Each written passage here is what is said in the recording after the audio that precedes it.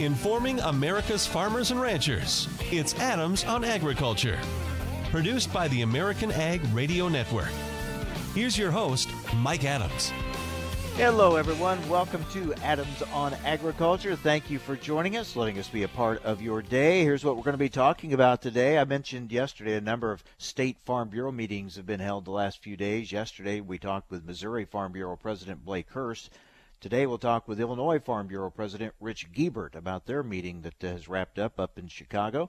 Also coming up today, we'll talk trade with Joe Glauber, former USDA chief economist. And we're also going to learn today what consumers think about their food and food production. Allyson Perry with the Center for Food Integrity will join us. They've been holding some interesting panel discussions, having consumers ask questions and find out what they're thinking. We'll find out how that turned out and some of the perceptions that consumers have about their food and how it's produced. That's coming up a little bit later on in the program. But right now, as we continue to keep track of the Farm Bill, joining us from AgriPulse Communications is Phil Brasher. Phil, thanks for joining us. We get little bits and pieces of information on the Farm Bill, mostly coming from Colin Peterson. Yeah, it's always good to be here, Mike. Yes, he has got off the reservation a little bit, maybe, in the view of his colleagues among the other Big Four negotiators. But yes, he's talked a bit about particularly dairy program and conservation, primarily about programs that are that he's closest to and been involved with the longest. Yeah, he says that dairy will see a fix in the safety net program created in the last Farm Bill that really didn't work. Congress had made some changes to that and didn't really work out, and so we'll be watching for that. He also, Colin Peterson also said that there may be a need for Congress to step in and try to help farmers and ranchers next year because of the trade issues. Right. They're not doing anything in terms of increasing reference prices. There is going to be an escalator provision for the PLC price loss coverage program reference prices, but they're going to have to go up. But that's only triggered if prices go up to a new plateau, higher plateau, and then that will pull up the reference prices. That's not the situation that producers are obviously looking at right now. They're afraid of a lower plateau of prices. So, yeah, there's really nothing in the bill to do much for the commodity, the row crops, soybeans, corn, wheat, so forth. Now, Senate Ag Chair Pat Roberts says they're still waiting on some scoring of some parts of the bill, that there are some minor things that they still have to work out. What can you tell us about that? Anything new pop up in the scoring, or why is that taking so long? He did not go into detail. There doesn't appear to be any major issues. There's some folks. I talked to a senior House Democrat yesterday who thinks the real issue is the real concern is that House Republicans are afraid if they get too much of the detail out there about the nutrition title, which is going to be very close to what the Senate passed, not what House Republicans wanted, that they're going to lose a lot of conservative votes. That's probably going to be the case in any regard when this comes out. But another thing that Colin Peterson said this week at one of his news conferences, both of these are in Minnesota, he said that he expects most of House Democrats to actually vote for this bill. Republicans want to have at least a bare majority on their side. That would indicate a pretty strong vote for the bill, but we'll see. We should find out next week. Right. It is expected that we'll see that Farm Bill come out next week, and then we'll get a little better idea, and then we'll look forward to a date for it to be voted on. Meanwhile, they also, Phil, in Congress, they've got funding matters to take care of. December 21st, now the deadline on that. So we're watching that closely, including funding for USDA. Yeah, the funding, a lot of the government's actually funded for fiscal 2018, or 2019, which started October 1st. But a lot of the departments and agencies that are most important to agriculture, that's USDA, FDA, EPA, the Interior Department, which includes the Bureau of Land Management, and Fish and Wildlife Service, they don't have their funding yet, funding levels for FY19. And so they need Congress to go ahead and pass those. This is all mainly tied up in the dispute over the border wall funding. So they going to have another 2 weeks to sort that out until we're going to run up very close to Christmas, it looks like. Yeah, everything really going to run right to the wire, it looks like. It'll be interesting. There's a lot of talk about how much funding will there be for ag research. What are you hearing there? Haven't seen any numbers yet. That's an issue both in the Farm Bill and a lot of it's appropriated. There is one major piece of the Farm Bill is something called the Foundation for Food and Agriculture Research, which got an initial $200 million tranche of funding to get going in the 2014 Farm Bill. The leaders of that have gone back to Congress and asked for more. They did get some more in the Senate bill. I expect there should be some funding, a new round of funding in this new Farm Bill, but we haven't seen a number yet. One of those many, many details still to come out. And then, of course, the annual funding that gets provided for a number of other research programs at USDA will come through this fiscal 19. Otherwise, right now they're being held steady at the 2018 levels. So, barring any last-minute obstacle, which certainly could happen, but barring that, it would seem they're still on schedule to get this Farm Bill done by the Christmas break, right? Yeah, I'm confident it'll get through at this point. Everyone wants it. All the signals are from the White House is the president's going to sign it. It's just a matter of which day it actually gets final action. It looks like there's be a vote in the House next week, potentially a vote in the Senate the following week, right before one of the last actions they take to go to the president. So the president can sign this right after Christmas would be my bet at this point. All right, Phil, we'll watch and see, and we'll stay in touch with you. Thank you very much. Okay, great to be here. Take care. Phil Brasher with AgriPulse Communications. Interesting. When that Farm Bill does come out, gets signed, there'll be a lot of talk about all the great things it'll do, and certainly it will bring some certainty, which is much needed. But it's already interesting that Colin Peterson has already said publicly that he's concerned that it will not do enough to help farmers through the tough times they're going through now and what looks to be some tough times still ahead. So already that kind of a disclaimer being added to this Farm Bill before it's even passed. Well, the Illinois Farm Bureau just wrapped up its meeting in Chicago. We'll talk with President of the Illinois Farm Bureau, Rich Guebbert, to find out what Illinois Farm Bureau delegates had on their minds at their meeting. Stay with us. That's coming up next on AOA, Adams on Agriculture.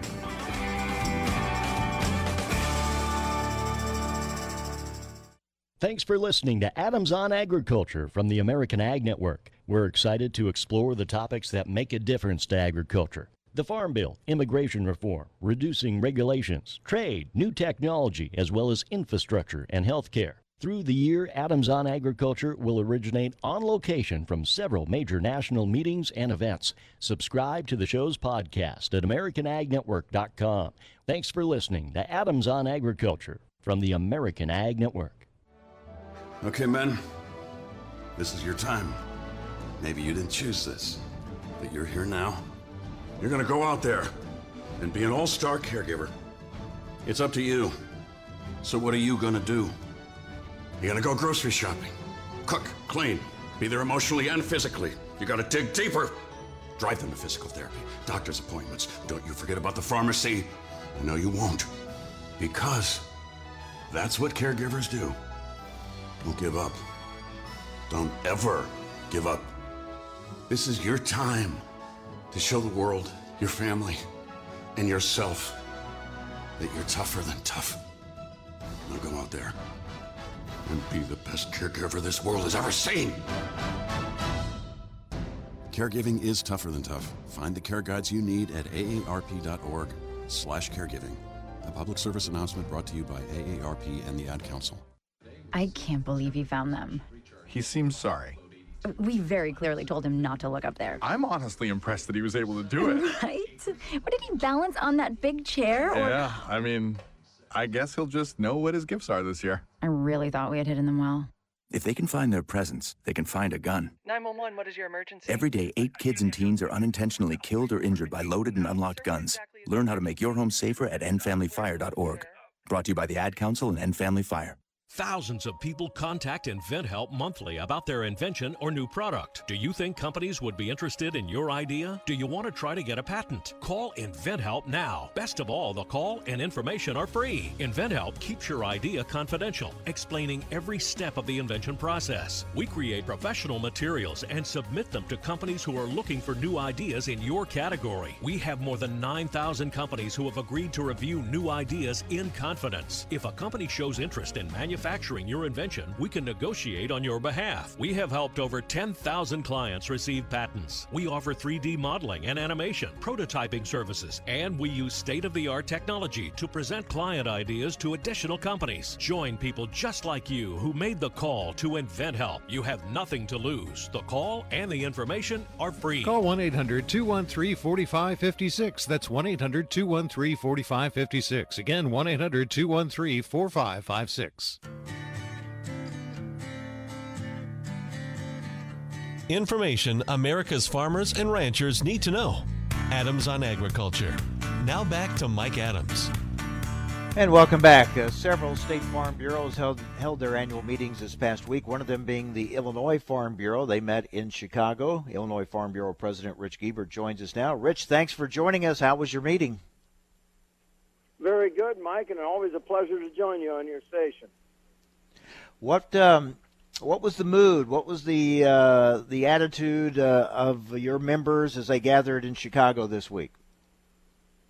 Well, probably generally, pretty much upbeat with all the strain and stress out in the countryside with all that's going on the farm economy. We've had 5 years of downturn in the economy, trade and tariffs issues and challenges trying to get a farm bill passed. And, well, that's just kind of a highlight. But for the most part, I'd say they were pretty upbeat and optimistic of going forward, especially Saturday evening, the dinner in Argentina at the G20 meeting with President Trump and President Xi, that they kind of put things on hold for 90 days to see where they can find a framework to work around to get an agreement and end this tariff battle, particularly on ag commodities, aluminum and steel.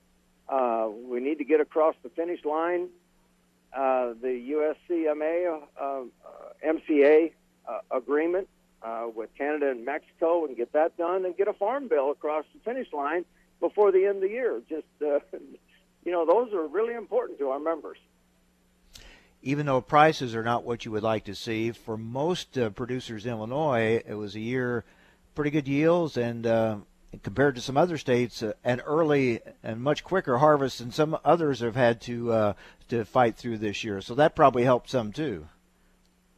Well, it sure did, particularly across the middle part of the state. Those farmers were able to get the crop under roof or on piles next to the elevator, but those in the southern Illinois and far northern Illinois are still fighting some challenges with the weather, trying to get the crop under roof. But we could sure use some increase in commodity prices, not only just the grains, but cattle and hogs as well. Now, you mentioned grain in storage, and we've seen a lot of that, some creative ways to store it. Right now, as you said, the emphasis on trade and finding a home and finding a market for that grain. Absolutely, and China's been out of the market, basically all this year. They've bought very little from us. You know, with a tentative agreement with Canada and Mexico, I think that opens the door for opportunities. If Congress can get this ratified and across the finish line, you might say, for particularly our pork producers and those that sell corn, we need to get increased market access and bilateral agreements with India and the Southeast Asian countries and Japan as well, since we stepped out of TPP. We're talking with the president of the Illinois Farm Bureau, Rich Guebbert. Rich, let's take a look at what your delegates passed as far as resolutions and what they want you to work on in this coming year. Let's start, first of all, on the state level. What were some of the state issues addressed at your meeting? Well, we had probably three major state issues that talked about. Our delegates had quite a passionate conversation about the legalization of marijuana and changing our position to oppose the legalization of recreational marijuana. At the end of the day, we ended up not changing our policy, but if it is passed, we want to be a part of the conversation and make sure that the regulation and the taxation of that product, or marijuana, is appropriate, that we don't end up in the same place we did years ago with the lottery system and all that was supposed to go basically for education and increase education funding. Second one was conversation on the motor fuel tax. It has not been addressed and looked at or raised in 28 some years. And our delegates removed the language for a 10% or 10-cent increase to a moderate increase to give us an opportunity to be at the table and have a conversation.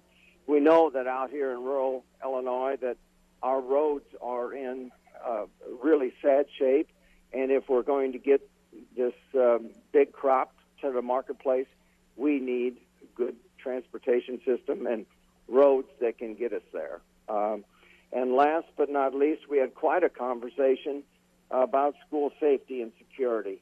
It is on our hearts and minds of our rural board members for these school districts and how they can continue to provide safe and security for our kids as they attend school, which is really important to each and every one of them.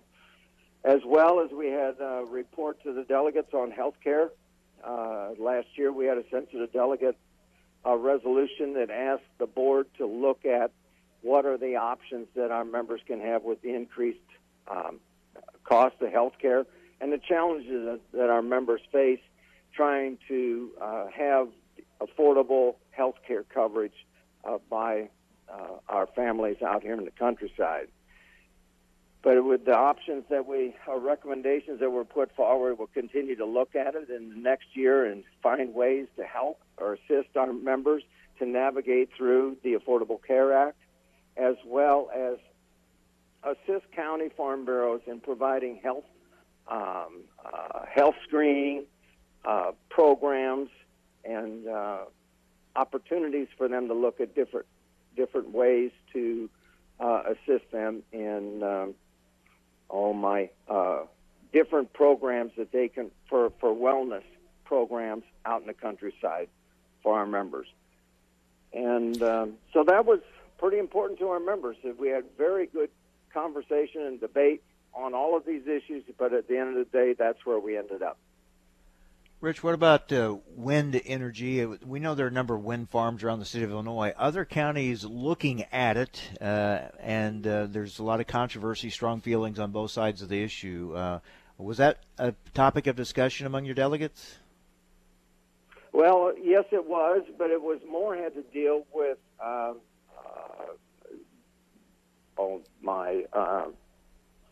solar energy, and that those programs are affordable and meets the different options that are available to farmers that make sure that we have ag mitigation in place, that when these companies come in and build these facilities, that they don't tear up or that they fix the tile lines and everything else as they put them in, that there is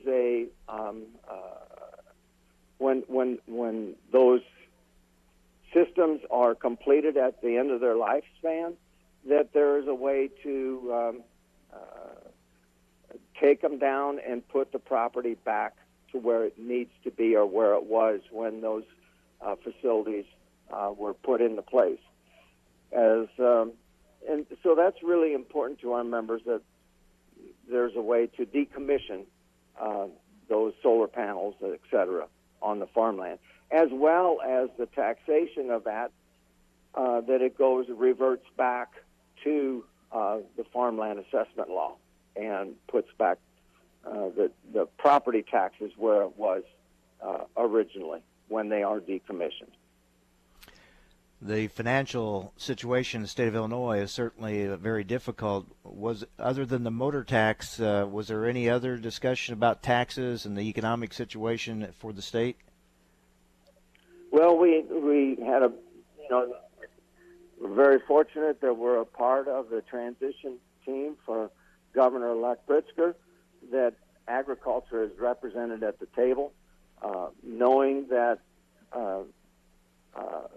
the fiscal condition of the state is not very good, and to make sure that that the governor is aware how important the sales tax exemption is to Illinois agriculture, as well as the farmland assessment law moving forward, and to the importance of the livestock industry in the state, that the Livestock Management Facility Act does provide a balance between the environment and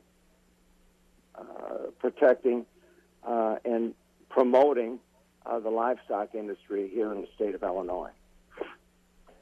All right, Rich, sounds like you had a good meeting. We'll see you next month at the American Farm Bureau Federation annual meeting. Thanks for being with us. Well, thank you very much, Mike. I appreciate the opportunity. And just one more quick thing. We're very fortunate. Secretary Perdue and Rodney Davis, Congressman Davis, was at our meeting and addressed the delegate body.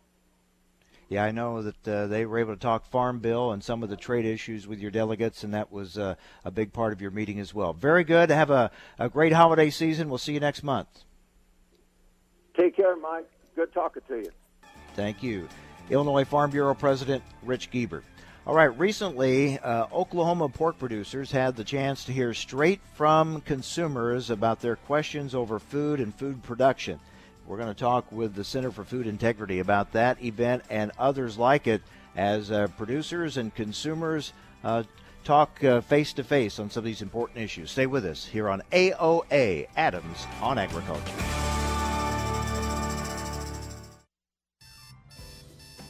Wake up and text. Text and eat. Text and catch the bus. Text and miss your stop. Wait. Text and be late to work. Sorry, I'm late. Text and work. Text and pretend to work. Text and act surprised when someone calls you out for not working. Who, me? Text and meet up with a friend you haven't seen in forever. Hi. Oh, hey. Text and complain that they're on their phone the whole time. Text and listen to them complain that you're on your phone the whole time. Text and whatever. But when you get behind the wheel, give your phone to a passenger. Put it in the glove box. Just don't text and drive. Visit StopTextsStopWrecks.org. A public service announcement brought to you by the National Highway Traffic Safety Administration and the Ad Council. Time for a market check here on Adams on Agriculture. I'm Rusty Halverson for the American Ag Network. I'm broadcasting today from Sioux Falls, South Dakota at the South Dakota Soybean Ag Outlook that is underway. The show runs today. Yesterday, China issued an upbeat but vague promise to carry out a tariff ceasefire with Washington. The Commerce Ministry, in a statement, acknowledging for the first time since the weekend that Beijing has agreed to a 90-day ceasefire, but the statement did not specify a start date for negotiations, nor say when the 90-day clock would begin ticking. The nation yesterday remembered George Herbert Walker Bush. The New York Stock Exchange, NASDAQ were closed. Trade resuming on a normal schedule on this Thursday. In the grain and oilseed sector, minus signs in soybean futures. An hour into the trading day, we see losses right around a dime. January soybeans at 9.03, down 10.5.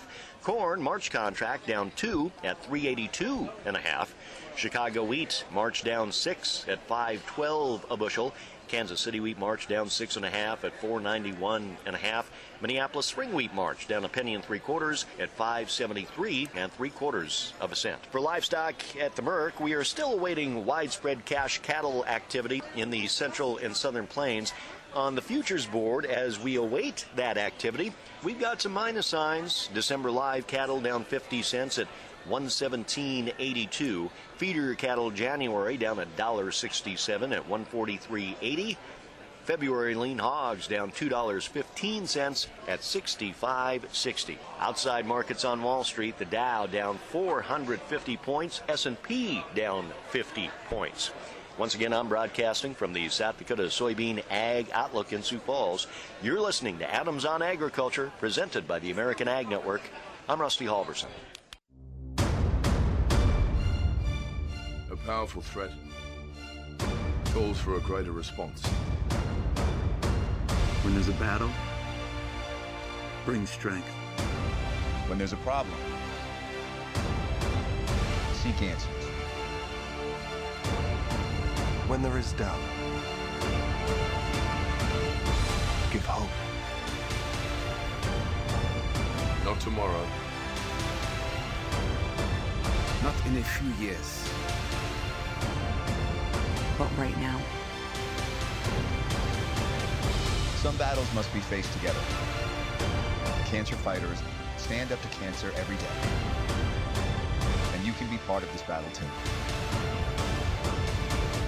Visit standuptocancer.org to learn more.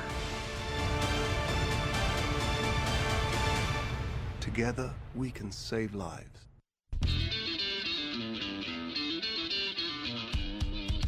Information America's farmers and ranchers need to know. Adams on Agriculture.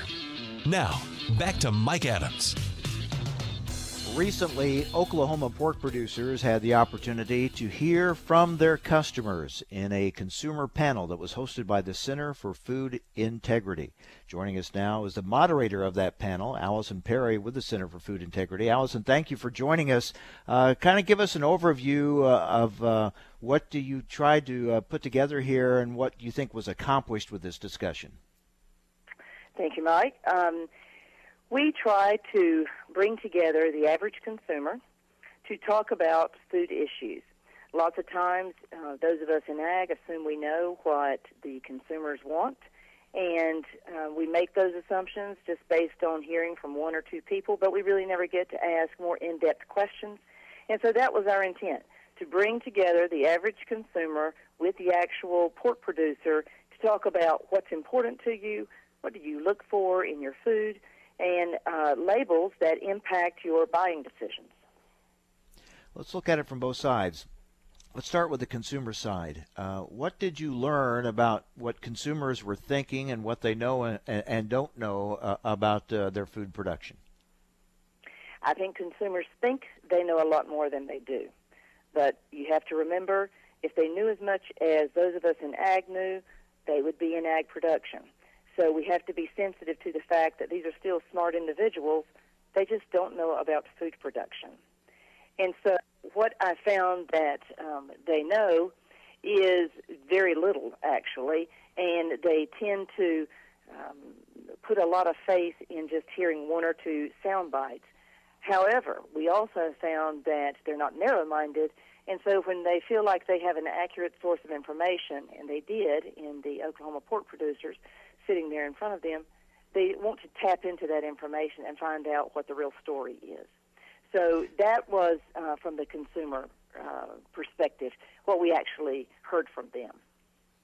Could you tell by their questions and their comments that they had heard something that had influenced their opinions up to that point on their food and food production? Absolutely. I think they had heard various terms such as factory farming and GMOs, and they didn't, when we asked them to describe those two terms, they really couldn't do it. And I don't think they realized that they were making decisions based on information or terminology that they couldn't even really define themselves. One of the questions I always like to ask is, do you purchase GMO-free foods? And they normally say they do. And so when I say, what value do you derive from purchasing a GMO-free product? They'll say, well, I'm not really sure. It normally just makes me feel better. Well, they're quite sincere, and they're willing to pay a premium for feeling better. But when I ask them to define what a GMO is, in other words, what are you trying to avoid, they really can't do that. And so when you ask them that very specific and direct question, they realize very quickly, maybe I don't know what I'm talking about. So is it safe to say, if not all, at least several of the panelists, the consumers that you had as part of this, had formed some sort of a, if not a negative perception of food production, at least had some reservations and concerns about food production based on what they had heard so far? Yes, they definitely did. As a matter of fact, we like to say they are food aware, or they have their own personal food philosophy that limits them from feeling comfortable about today's traditional agriculture and today's food system. They had made assumptions, but we work diligently when we recruit these consumers. We don't recruit radicals, so we want to get the opinions of the average consumer, that individual that is open to learning more about food and has not formed their own very radical opinion and is entrenched in that one decision. We want them to be open and simply discuss with us what they have heard and how they have derived at that particular position. We're talking with Allyson Perry with the Center for Food Integrity. She moderated a panel recently with Oklahoma pork producers and a number of consumers talking about food and food production. All right, Allyson, what do you think producers took from this meeting? What did they learn? Oh, I think it was a little bit difficult for them to hear, because I think, quite honestly, until they hear it out of the mouth of a consumer, they really think that it really isn't as big a deal as what we're thinking, and this is just a few radicals.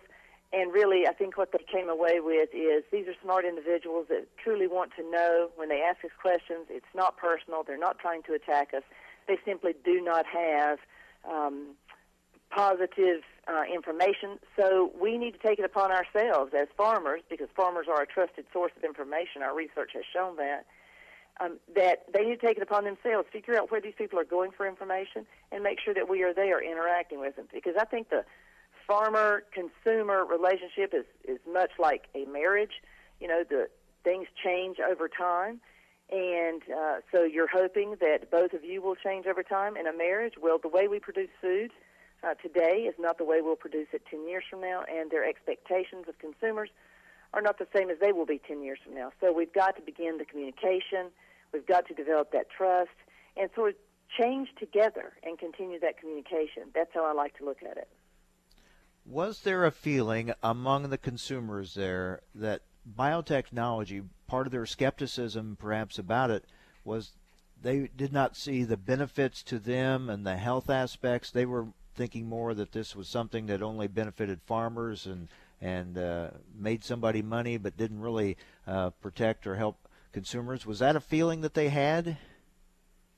I think that's a safe assumption, yes. I would also say they don't fully understand biotechnology at all. And so when you start talking about a genetic modification, gene engineering, they think that this is food that is truly manufactured in a laboratory, and that is far from the truth. And so when you start explaining things, the benefits to people, animals, and the planet, you start explaining those benefits, they are far more open to embracing biotechnology. Now, you said they were open and to information, accurate information. Although we know that sometimes a first impression can be hard to overcome, but you feel then that this consumer panel indicated they were open to information to help them be better informed in their decisions? Yes.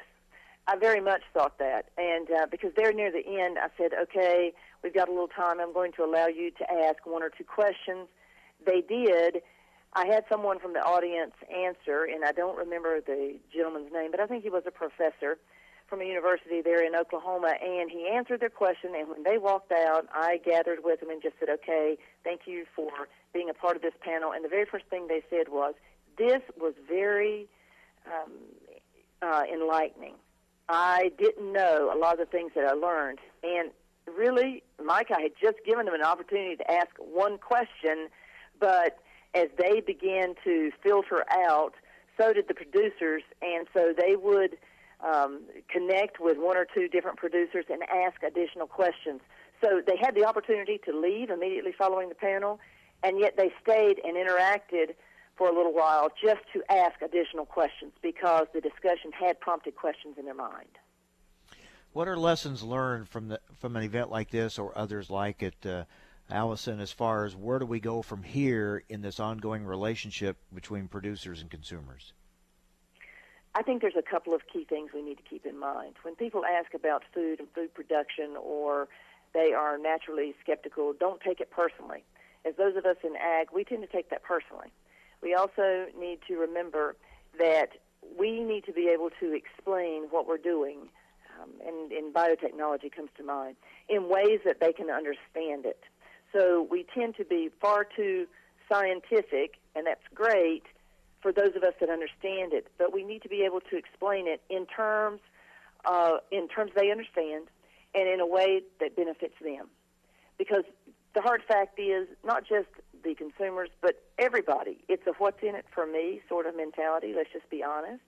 And so they're going to be far more eager to embrace technology if they understand how it enhances their lives. Just think about communication technology. I mean, nobody has a problem with a smartphone because they understand how it enhances their life. Nobody has a problem with Amazon, even though it's a large company. They realize the benefits there. Biotechnology can be very much the same way. It's just we've always talked about it as it relates to the benefits for the farmer, and we need to turn that around and talk about the benefits for the consumer, because I think they'll be far more eager to embrace it. And the need to get that message out, because we said earlier, someone has gotten the message to them on a negative side. So those in agriculture, you have to make sure you get your message out with facts and information in a way that they're going to hear it and believe it. As you said, you can't get caught up just in the science. You have to relate to people. Exactly. And you have to show them that you are farming or producing food because you're a values-driven individual. I mean, yes, you're going to have to make money or you won't be in it for long, but there's easier ways to make money than farming, that's for sure. And so you're doing it because you're committed to your community, you're committed to your family, you're committed to making your farm a better place to leave for your kids or your grandkids. You're committed to that.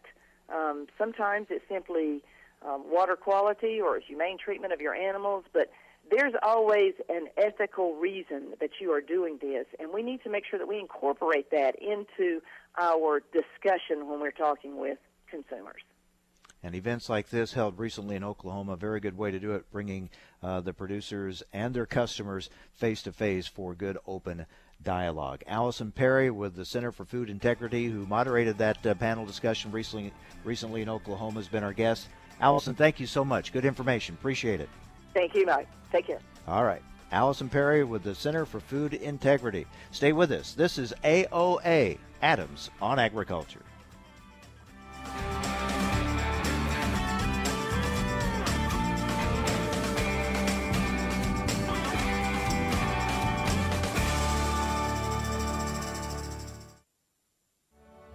Okay, men, this is your time.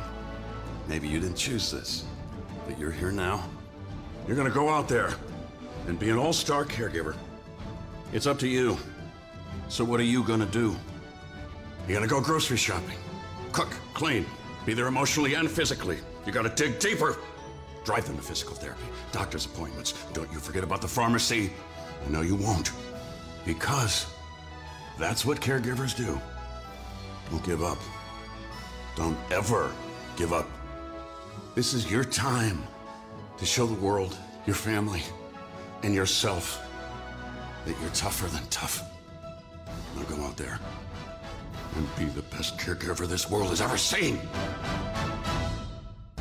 Caregiving is tougher than tough. Find the care guides you need at aarp.org/caregiving.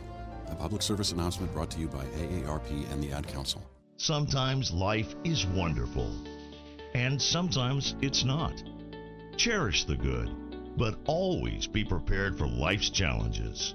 At Private Healthcare, we provide the peace of mind you deserve. With private healthcare, you'll get the coverage you want and healthcare you need. If your employer doesn't supply healthcare coverage and you don't qualify for Medicare or Medicaid, you need to give us a call right now. Private healthcare is private health insurance for ages 65 and under with medical, dental, vision, and even prescription coverage. When life comes at you unexpectedly, you need to be ready. And health insurance is your financial safety net. If you're looking for health coverage at the best price and your annual household income is $35,000 or more, give us a call at 800-664-2612. That's 800-664-2612. 800-664-2612. Sometimes life is wonderful, and sometimes it's not.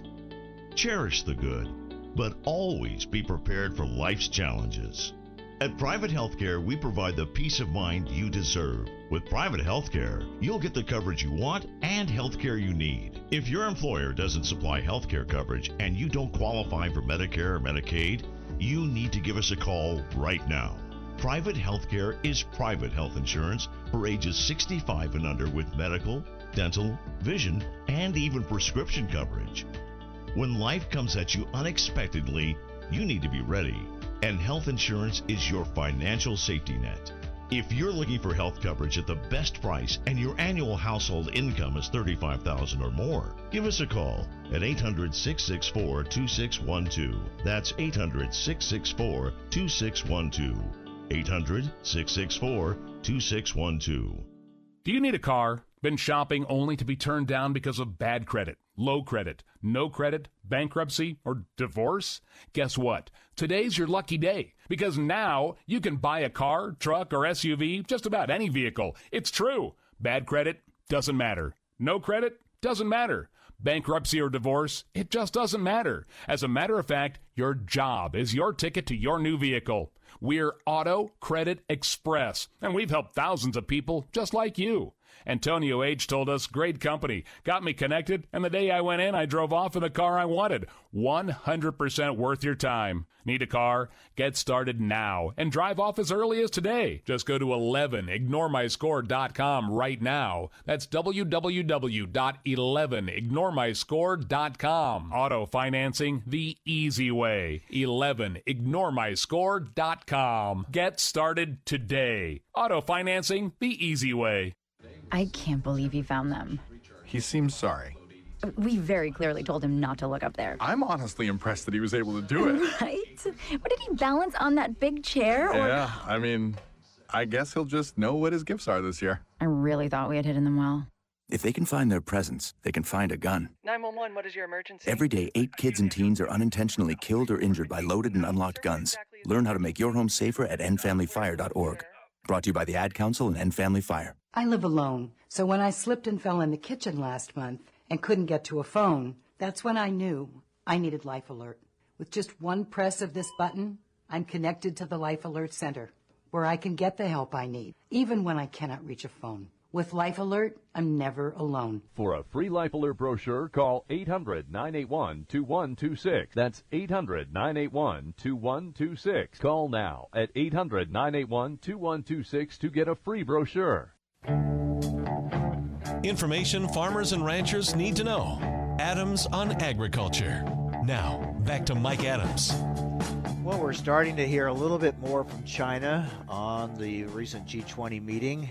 There's been optimism from what we've heard from the U.S. side. Let's get some more reaction to it now from Joe Glauber, former USDA chief economist, now senior research fellow for the International Food Policy Research Institute. Joe, thanks for joining us.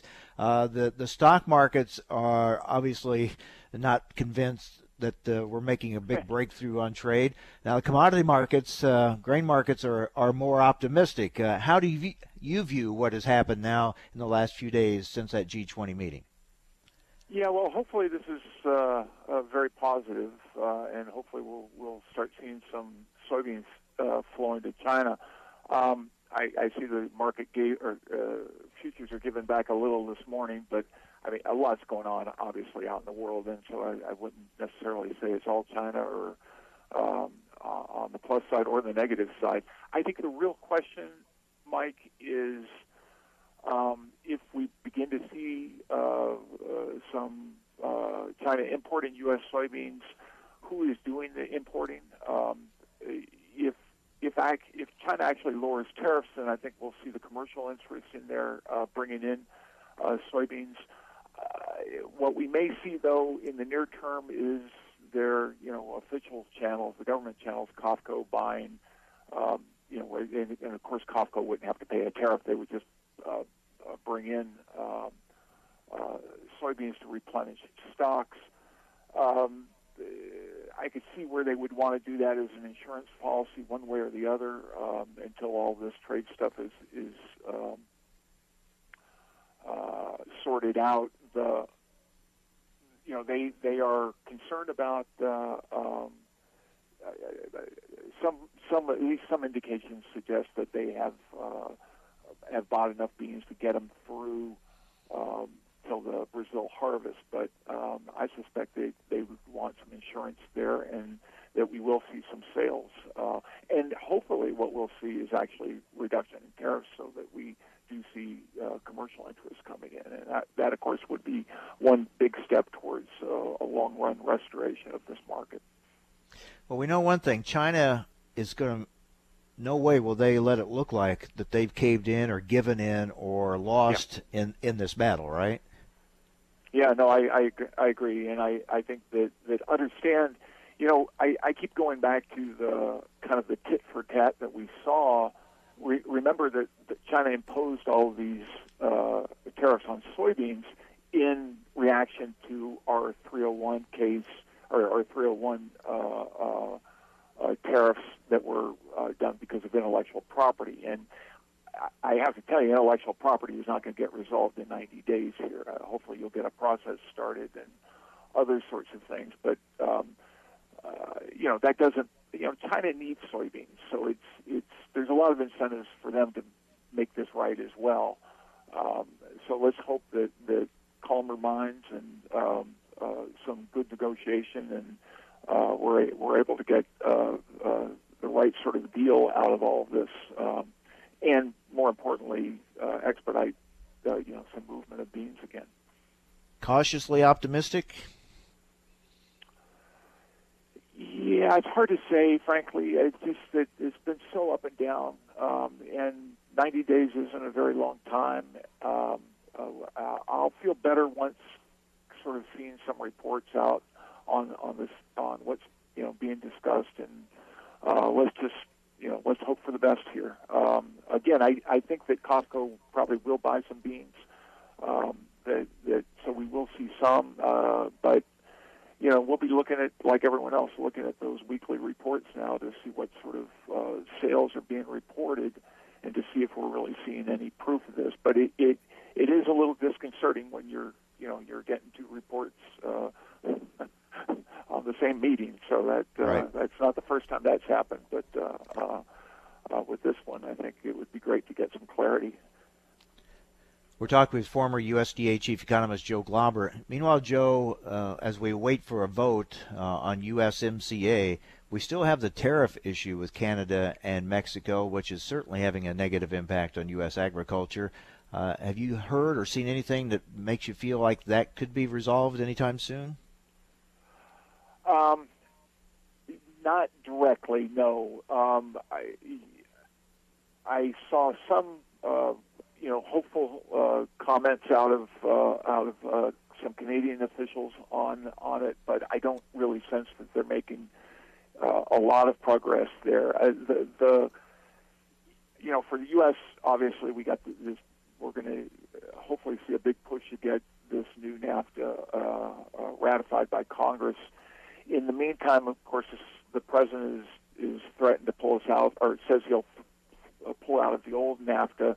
That, of course, is very worrisome in the sense that you don't want to, I don't think anyone wants, well, I shouldn't say that. I don't think anyone in agriculture wants to go back to pre-NAFTA days. That would be a very bad default. And, but, you know, it may be enough to have that sort of gamemanship to get people in Congress to pass this. So I think, like any of the free trade agreements that we've seen over the last few years, there are always close votes, and I think the president is really going to have to get out there and sell this agreement, and you know, hopefully we'll see that done. But I agree with you. I think these steel and aluminum retaliation against the steel and aluminum tariffs are still just having an enormous burden, particularly for cheese, particularly for pork, and we need to get those things resolved as well. It's going to be interesting. We know the president has taken an unorthodox approach on a lot of trade issues, and now having this threat of pulling out of NAFTA hanging over the vote next year for USMCA. We'll see if it works or not. Joe, as always, thanks for your perspective. Good to talk with you. You bet, Mike. Take care. Joe Glauber, former USDA chief economist, now senior research fellow at the International Food Policy Research Institute. All right, we'll talk more about those tariffs and the impact they're having on the U.S. pork industry tomorrow with Nick Giordano with the National Pork Producers Council. Also get his thoughts on what we're hearing now, not only out of the U.S., but starting to hear a little bit more out of China on what came out of that G20 meeting. And also coming up tomorrow, something that maybe a lot of us in the Midwest not real familiar with, the U.S. Apple industry. We're getting an overview of that industry and their issues coming up tomorrow as well. So hope you'll join us. Have a great day. Thanks for being with us on AOA Adams on Agriculture.